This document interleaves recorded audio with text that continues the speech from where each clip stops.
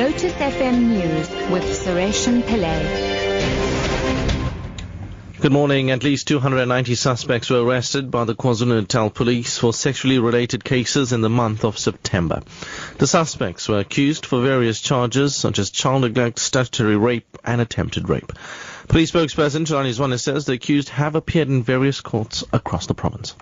These cases include rape cases, kidnapping, assault, domestic violence and other related cases. During this month they also secured 47 suspects for various crimes. Out of those 47 convictions, they also secured a 14 life imprisonment.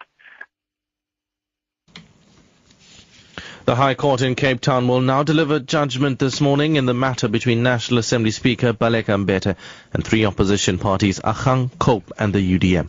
The court was expected to make a ruling yesterday afternoon, but delayed the process till this morning.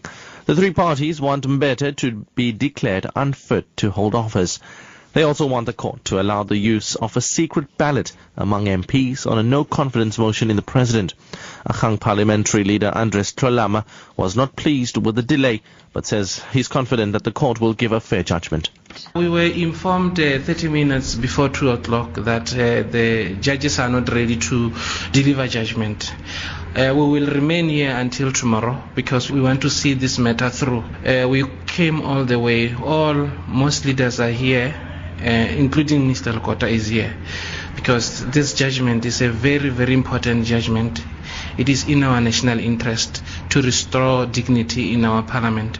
And then we believe something will happen, and then this parliament will change for the good.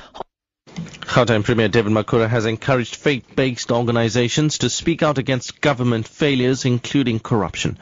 He was speaking at the end of a summit involving church leaders and government in Johannesburg.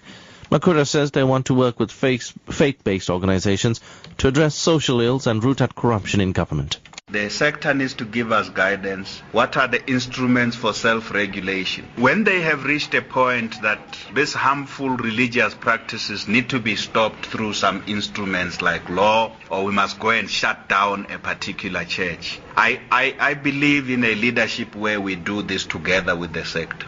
I can't rule out that we might get to a point where maybe we have regulations. The authorities in Burkina Faso have formally charged a military officer who led a failed coup last month. At least 10 people were killed and more than 200 were injured in clashes during the takeover. General Gilbert Diendere later described the coup as his biggest mistake. The BBC's Thomas Fessi reports.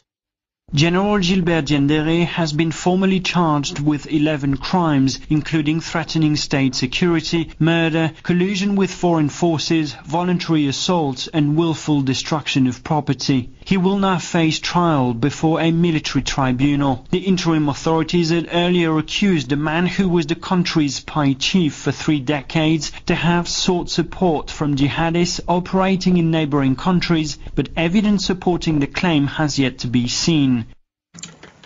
And finally, Europe's largest car manufacturer Volkswagen is to hold its first board meeting under its new chairman later today as the company faces a key deadline in its attempts to address the emissions scandal. German vehicle regulators have given VW until today to submit a plan to make its millions of cars compliant with emissions legislation. The BBC's Jenny Hill reports.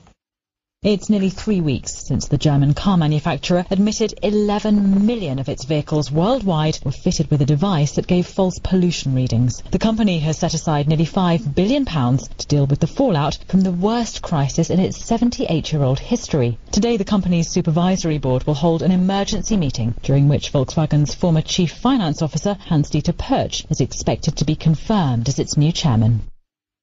Top story at 8 o'clock. At least 290 suspects were arrested by the KwaZulu-Natal police for sexually related cases in the month of September 2015. For Lotus News, I'm Sureshan Pillay.